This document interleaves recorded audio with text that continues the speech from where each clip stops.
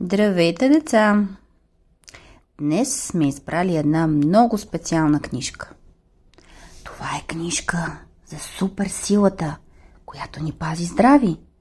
И знаете ли кои са тези специални човечета? Те не са човечета, ама сега ще разберем за какво става на въпрос. Как се казват тези? Имуните. Имуните. Да. Автор е моята приятелка и със студентка Милослава Абаджиева. И мисля, че денят е много специален. То няма нищо случайно, разбира се. 8 декември е. Честит студентски празник на всички бивши, настоящи и вечни студенти. Кой ни подари тази за Имуните? Ами Леля Пепи. Но иначе е написала Леля Мила. И така, илюстрациите са пък от Стела Стаменкова Дин. Хубави странички. Хубави странички, точно така. А издателството е Софтпрес. Софтпрес. Да започваме. Знаеш ли колко си висок? 1 метър? Или може би дори над 1,20 м? А колко е голяма къщата или апартаментът ти? А кварталът, в който живееш? А градът? Държавата? Континента? Планетата Земя? Като се замислиш, може би ще ти се стори, че си просто една прашинка в големия космос. Но ти, който си малко или пък повече от метър висок, си цял космос за някого. И то не само за твоите мама и татко, за тях си цяла вселена. Ти си голям като космос, за едни малки същества, които живеят не другаде, а в твоето тяло. Да, точно така. Вътре в теб живеят милиарди клетки, всяка от които има своя задача. Едни от тези клетки са имуните. Имуните са много малки. Толкова малки, че около 50 имуна могат да играят в футбол, да скачат на батут и на въже върху една единствена песачинка. Аз не може да се къде я повържа, още съм малка. Ще се научим, но пък може вече да скачаш на батут и на надуваем замък. Нали така? Да. Дай 5. Не си спомняш каката ми помагаше. Да, кака Ема ти помагаше в този надуваемия замък. Ще се научим. Щом имам желание, ще се научим. Искам пак кака Ема да отиде. Да, като дойде лятото, пак ще има надуваеми замъци. Сега има парзалки на лед. И където има сняг, можем да се парзаляме с шини. Ами Пиваско и Лела Мими имаха парзалка. Чудесно. Така ли се парзаля? Добре, чудесно. Хайде сега да видим какво правят точно тези имуни. Да, за 50 имуна една песачинка е огромна, но макар да са толкова миниатюрни, че се виждат само с микроскоп, имуните са истински супергерои. Да, това е Здрава. Но... Здрава Лимфъл. Лимфъл! Ей, как си го запомнила, мамо! Браво, бе! Браво! Ние сме я чели толкова отдавна тази книжка, ти все още я помниш. Хайде сега... Лимфъл. Точно и правилно го произнасяш. Хайде сега и другите деца да се запознаят с Здрава Лимфъл и другите герои. И като всички супергерои... Малко ме боли. Настинало ти е тук. Ау. Хайде сега хубаво да те гушна и да видим какво правят супергероите. И като всички супергерои, те са на страната на доброто. Да. Защитават теб и твоето тяло. Да. Тяхната супер сила се нарича имунитет. Това, което поддържа всички здрави. Всяко малко имунче знае много за своята суперсила, защото имунитетът е един от предметите в имунското училище. И те помагат да сме здрави. Точно така, правилно. Първият час в училището на малките имуни беше по имуноистория. Учениците обичаха този предмет, защото историята често приличаше на приказка. Както и ние обичаме приказки. Това са лошите вируси. Точно така. а със своето длъгнесто тяло и малки очилца, кацнали на носа, самият учител по имуноистория, господин Имунов, приличаше на приказен герой. Днес ще поговорим за едно недалечно събитие, започна учителя. За последната битка с вирусянците. Татко каза, че сме изкупили тази битка. Тънкото гласче беше на Имунче с топчесто телце и рошева коса на име Здрава Лимфъл. Точно така, потвърди господин Имунов. Битката беше тежка и не успяхме да защитим великата сила. Учителят спря за момент. Има ли нужда да преговаряме какво е великата сила?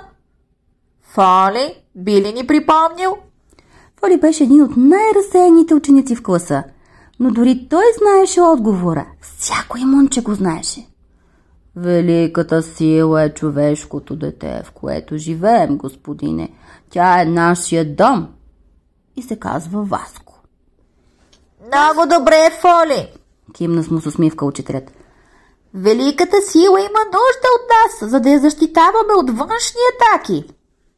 Говорите за вирусианците, нали? За вирусианците, за грипарите и бактерийниците, които се опитват да влязат отвън. Понякога го правят през носа на Васко или се промъкват с мръсотията по ръцете му. Понякога атакуват през раничките на коленете му, ако не са почистени. И тук се включваме ние, бялата армия на генерал Макрофагъл, и умните изобретения за маркиране на доктор Лимфъл са нашите най-силни оръжия. Когато сме силни, разгромяваме натрапниците, но когато сме слаби, вирусианците минават през нас, като през паяжини. Напоследък май не сме толкова силни, тихо каза Здрава. За съжаление беше права. Чакай сега, това е таткото, а това е Здрава Лимфъл. Да. На обяд таткото на Здрава дойде да я вземе от училище и я заведе в лабораторията, където работеше. За Здрава Лимфъл беше просто татко, но за възрастните имуни той беше доктор Лимфъл, прочут учен. Заедно с колегите си Лимфъл търсеше отговор на вечния въпрос: как имунската цивилизация да влезе във връзка с великата сила? Още когато го видя да я чака в двора на училището, Здрава като таткото, да, тук той е замислен и гледа, проследява резултатите от изследванията в лабораторията. Точно така. Още когато го видя да я чака в двора на училището, Здрава забеляза, че баща й изглежда необичайно развълнуван. Какво се е случило, татко? Попита тя за 127 път, когато влязоха в лабораторията.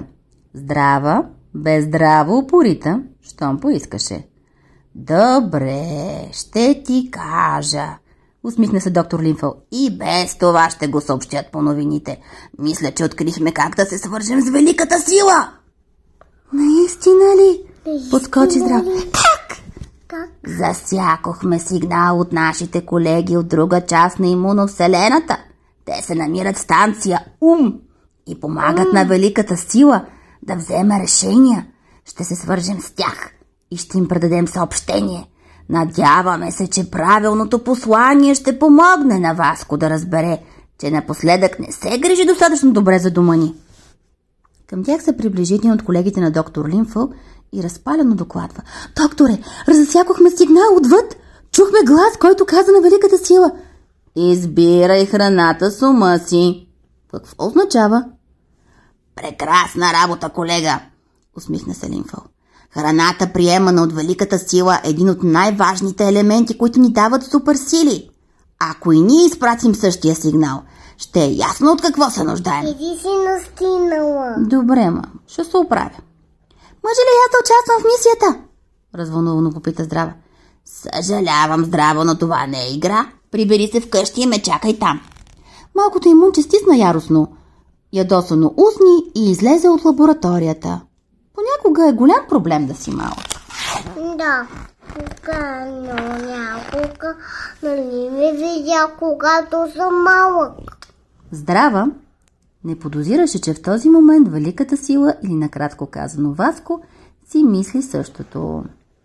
Понякога е голям проблем да си малък, повтаряше си той, докато се опитваше да се измъкне от една много неподходяща идея. Неподходяща според Васко, разбира се. Според баба му да прекарат съботата в планината беше чудесна идея. А с баба Катя беше трудно да се спори. Освен баба, тя беше и лекар и се справяше с мрънканията като с дръскотини. В планината има камъни, занарежда Васето. Може да падна. А ако е студено, може да настина. Разбира се, той изобщо не се страхуваше от камъни и студ. Не искаше да излиза, защото предпочиташе да играе на таблета и да редува чипс с вафли. Васе, погледна го баба Катя, не говоря като баба ти, а като доктор Василева. За да си здрав, не ти трябва таблет. Трябва ти имунитет. Имунитет? Да. Яда ли са този имунитет? Звучи като сладория. Не, Васе, не се яде. Но храната е един от начините да си имаш добър имунитет. Баба Катя седна до Васил и разказва. Имунитетът е силата на тялото да се справя с бактерии, вируси и болести. Вътре в нас има специални клетки, които се грижат за това. Само, че за да го правя, трябва и ние да се погрижим за тях. Колко? Васил беше заинтересован. Лесно е. Трябва истинска храна. Прясна и разнообразна. Много движение и чист въздух. Представи си река, която ти не тече. Тя лесно става блато. Същото е и с имунната ни система, когато не се движим. Не забравяме и хигиената, редовно да си мием ръцете. После е нужен... Мием ръчичките, да. За да не ни болят коремчетата. Да и после да надойдат вирусите. Точно така. После е нужен достатъчно сън. И накрая добро настроение. Васил се замисли. Добре, да отидем на разходка. Но ще си взема 3 круасана. Баба Катя го погледна. А какво ще кажеш вместо това заедно да направим кекс? Шарените опаковки са просто маскировка, Васе. В тях често се крият боклуци, храни, които не помагат на имунните клетки. Аз знам, че си умен. Избирай храната с ума си. Баба Катя му намигна. Хайде, извади яйцата, ще ти позволя да ги щупиш сам. Васко се усмихна и си затраника. Избирам храната с ума и сам ще разбивам яйца. Ще ходя на планина, избирам храната с ума. Именно това Тананика не бяха засекли сателитите на имунската лаборатория и докато Васко и баба му изпекат кекса и тръгнат към планината, имуните организираха най-специалната тайна операция в имуноисторията. Това е наздраване в бащата. Точно така, това е доктор Лимфо. Да, доктор Лимфо. Когато всичко беше готово, из тайнствените лабиринти на великата сила се понесоха 3 совалки. В едната беше доктор Лимфъл, в другата генерал Макрофагъл, а в третата шефът на специалния отряд капитан Фагоцитоне. Бяха се отправили на далечно пътешествие към станция Ум. Щяха да стигнат до там в най-подходящото време. Вечерта, когато великата сила заспи и няма картинки и филмчета, които да разсейват работещата на станцията Ум. Щеше да е идеалният момент да изпратят своето съобщение. Совалките летяха с леко жужене. Да, тук спинка. Совалките летяха с леко жужене и генерал Макрофагъл следеше местоположението им на триизмерната карта пред себе си. Когато стигнаха до своята цел, генералът даде знак. Пригответе мегафоните! Заредете записа! Готови? 3, 2, 1, сега! В този миг от всяка совалка излезе високоговорител, от който зазвуча. Избирай храната с ума си! Избирай храната с ума си! На станция Ум почти веднага уловиха посланието. Все пак там живееше най-интелигентната цивилизация. Я може да правя така. Нали? Най-интелигентната... Храната сама. Точно така. Най-интелигентната цивилизация от всички обитатели на великата сила. Браво, мам! Малките сиви клетки веднага разбраха какво да направят. Нагласиха мощните си компютри и се заеха да пишат програма за избор на храна. Скоро програмата беше готова и започна да излъчва сигнали към тялото на Васил. Частиците информация заблестяха като звезди, които се превръщат в идея, а после в решение. А там някъде, в уютната тъмнина на нощта, спеше едно изморено от игри в планината момче, което сънуваше, че е много важно. Това дали е Васко? Точно така. Той спинка вече, защото е изморен, защото от неговият избор зависи толкова много. Всъщност, зависи всичко. Я да видим сега какво ще стане. На другия ден. Ще стигнем и до тях. На следващия ден Здрава се събуди почти по обяд от необичайна енергия във въздуха. През прозореца й слънцето като че ли грееше по-ярко, а от улицата долу се чуваха весели гласове. Круши! Няколко имуна от улицата не можеха да задържат възторга си и скандираха радостно името на плода, а после пълниха устата си със сочни парченца круша. Явно татко и генералите са успели, помисли си Здрава. Великата сила вече се храни здравословно. Ура! Здрава се чувстваше толкова щастлива и пълна с енергия, че дори забрави сърденето, задето баща й не я взе на тайната мисия. Облече се набързо, грабна раницата и стича навън. Ами да, светът на имуните наистина беше станал малко по-светъл, малко по-радостен. Самите имуни също, който беше ял от крушите, беше по-силен, по-цветен, по-пълен живот. По-цветен, по-пълен живот. Точно така. Здрава се усмихваше широко, когато изведнъж нещо привлече вниманието й. Зад ъгъла... Така се правите ли? Точно така, така се прави 3. Точно на 30. Зад ъгъла се прокрадваше тъмна сянка. Възможно ли беше това да е? Ами да, вирусиански шпионин. А пред него се движеше едно малко... Да, те са много вкусни и сочни. Дай да видим сега какво ще стане. А пред него се движеше едно малко и нищо не подозиращо имунче. Шпионинът не беше много по-едър от Здрава, но тя знаеше колко опасен може да бъде. Трябваше да действа. Здрава беше истински лимфъл, а всички от това семейство бяха добри в едно – в разпознаването и маркирането на вирусоцианци. След маркирането, нарушителите ставаха лесна мишена за генералите на имуните, които ги разгромяваха. Здрава свали раницата си и бързо извади отвътре малкия си учебен пистолет. Всяко дете, което ходеше на курсове по стрелба, имаше такъв. Пистолетът не беше с истински стрели, като оръжията на големите.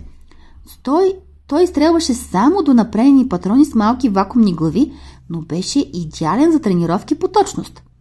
А Здрава бе един от най-точните стрелци в класа.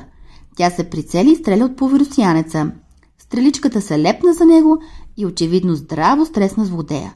Той подскочи, изпусна таблета, който държеше и си плюк на петите. Браво, Здрава! На този таблет са записани всички планове на вирусианците. Сега вече сме сигурни, че готвят нападение и знаем всички подробности за атаката. А един от уличните патрули се обади преди малко. Изглежда, твоя вирусианец е бил задържан. Генерал Макрофагъл гордо потупа малката лимфа. Здрава се изчерви от похвалата. Веднага, щом оцели вирусианеца, тя бързо бе взе изпуснатия таблет. И мунчето, зад което се промъкваше шпионинът, дори не забеляза какво става. Здрава също не спря да му обясни, а дотича в лабораторията, за да покаже таблета на баща си. За щастие, генерал Макрофагъл също беше тук. Внимание! Обяви сериозно генералът. Свиквам всички имунски отряди, предстои атака. През това време татко Лимфъл здраво прегърна Здрава. Гордея се, че си постъпила толкова смело, дъще, но е било наистина опасно. Вирусианците са коварни и силни и никога не идват сами. Точно така беше. В този момент вирусианците вече се подготвиха да завладеят света на имуните. Войници! Помните ли как разгромихме имуните последния път? Доволно потриваше ръце маршал Вирус в щаба на злодеите. Помним! В един глас отговориха вирусианците. А искате ли да ги разгромим отново? Искаме, маршал Вирус! Отново викнаха като един вирусианците. Това не е добре. Да, но сега ще има изненада за тях. Съберете се тогава около мен, за да ви покажа плана за нападение. Разузнавачът ни не се върна и трябва да действаме още по-бързо. Маршал Вирус им показа картата и започна да чертае маршрута. Влизат през носа и слизат по тунела надолу. Ето защо е толкова важно да мием ръчичките и да не си бъркаме по носа и устата с мръсни ръце, защото Вирусианците влизат директно през нослето и през устата и слизат надолу в телцето. И на краката, когато не ми са чисти краката. Добре. Стигат до земята на имуните и събарят крепостните им стени. Да ми почешат краката. Добре. Стигат до земята на имуните и събарят крепостните им стени. Замерят къщите им с бомби от сополи и с куршуми от кашлица. Ах, ти ужасни сополи. Толкова не ги обичаме. И накрая прилагат най-новото си оръжие. Бомбата Коремобол 20. Какъв план сам? Обаче, благодарение на посланието "Избирай храната с ума си", което изпратиха доктор Лимфъл и генералите, светът на имуните процъфтяваше. Улиците бяха чисти, къщите грееха, а имуните, как само се бяха променили те. Телата им направо светеха от здраве. А когато се предвижваха, не стъпваха по земята, а летяха като светкавици. Какъв нов свят! "Татко", каза Здрава, "дори в мечтите си не съм си представила, че ще имам толкова сили." Това е от разнообразната и прясна храна, която започна да ни изпраща великата сила Здрава. Тази храна ни дава суперсилите. Всички тези вкусноти, боб, салата, моркови, карфиол, пълнозърнесто рис. Но Здрава... Обичам плодове. Ти много обичаш плодове. Кои са ти любимите плодове? Ябълка и банани, грозде. Браво. И ягоди. И сега вече и портокал. Да. Добре. Но Здрава вече не слушаше, а щастливо летеше насам-натам и нехайно си подхвърляше един тежък камък, който само преди няколко седмици дори нямаше да може да помести. Малките имуни от нейния клас се гледаха възхитено и подражаваха. Всички бяха разбрали за геройството и са шпиони на вирусянец. Изведнъж от някъде се включи аларма. Червената лампа над лабораторията започна да свети и от високоговорителите се разнесе сериозен глас. "Внимание! Внимание! Атакуват ни нарушители! Пригответе се за отбрана! Това не е обучение!" Нямаше време. Лимфъл и колегите му спешно трябваше да съберат отрядите и да защитят своя свят и великата сила. Вирусианците бяха на корабите си и злорадстваха. Бяха приготвили всичките си оръжия, само че този път и имуните бяха готови. Вирусианците хвърляха бомбите от сополи, но имуните, предвождани от фагоцитоне, унищожаваха бомбите с мощните си сополоум смукачки. Вирусианците мятаха куршумите от кашлица, но други имуни от групата на макрофагъл размазваха куршумите с голи ръце. Вирусианците извадиха последната си надежда – бомбата Коремобол 20. Тук са... Да, обаче виж какъв щит имат и няма да стане. Но дори не успяха да я пуснат. Имуните от екипа на Лимфъл атакуваха и направиха на пух и прах както бомбата, така и кораба на вирусианците. След това всички имуни се събраха, протегнаха ръце нагоре и пуснаха най-голямата си и тайна суперсила – имунния щит! Щитът заблестя като купол над главите им, въпреки че изглеждаха тънък, като сапунено мехурче, той беше непробиваем и не позволи на нито една вирусианска атака да навлезе в техния свят. Здрава беше щастлива. Нейният свят беше цял целеничък. Вирусианците въобще не бяха успели да го достигнат. Да, улиците бяха здрави, къщите бяха здрави, имуните бяха здрави. И всичко това благодарение на грижата на великата сила. Точно така, това са плодове, зеленчуци и тази велика сила вече се грижи за своята хигиена, приема добра храна, движение, достатъчно сън. Имуните с благодарност използваха всичко, което им се изпращаше. А малкият Васил растеше здрав и продължи да избира храната с ума си. И не само това, той се записа в училищния отбор по футбол. И след усилени тренировки, заедно с отборниците си, спечели градското първенство и голямата купа. Баба Катя му направи снимка, сложи я в рамка и често я показваше на децата, които идваха в кабинета й. Разказваше и как нейният внук е започнал да се грижи за своите имунни клетки и колко по-щастлив и успешен е от тогава. Защото избира храната с ума си. Бъдете много здрави, деца! Приятен ден!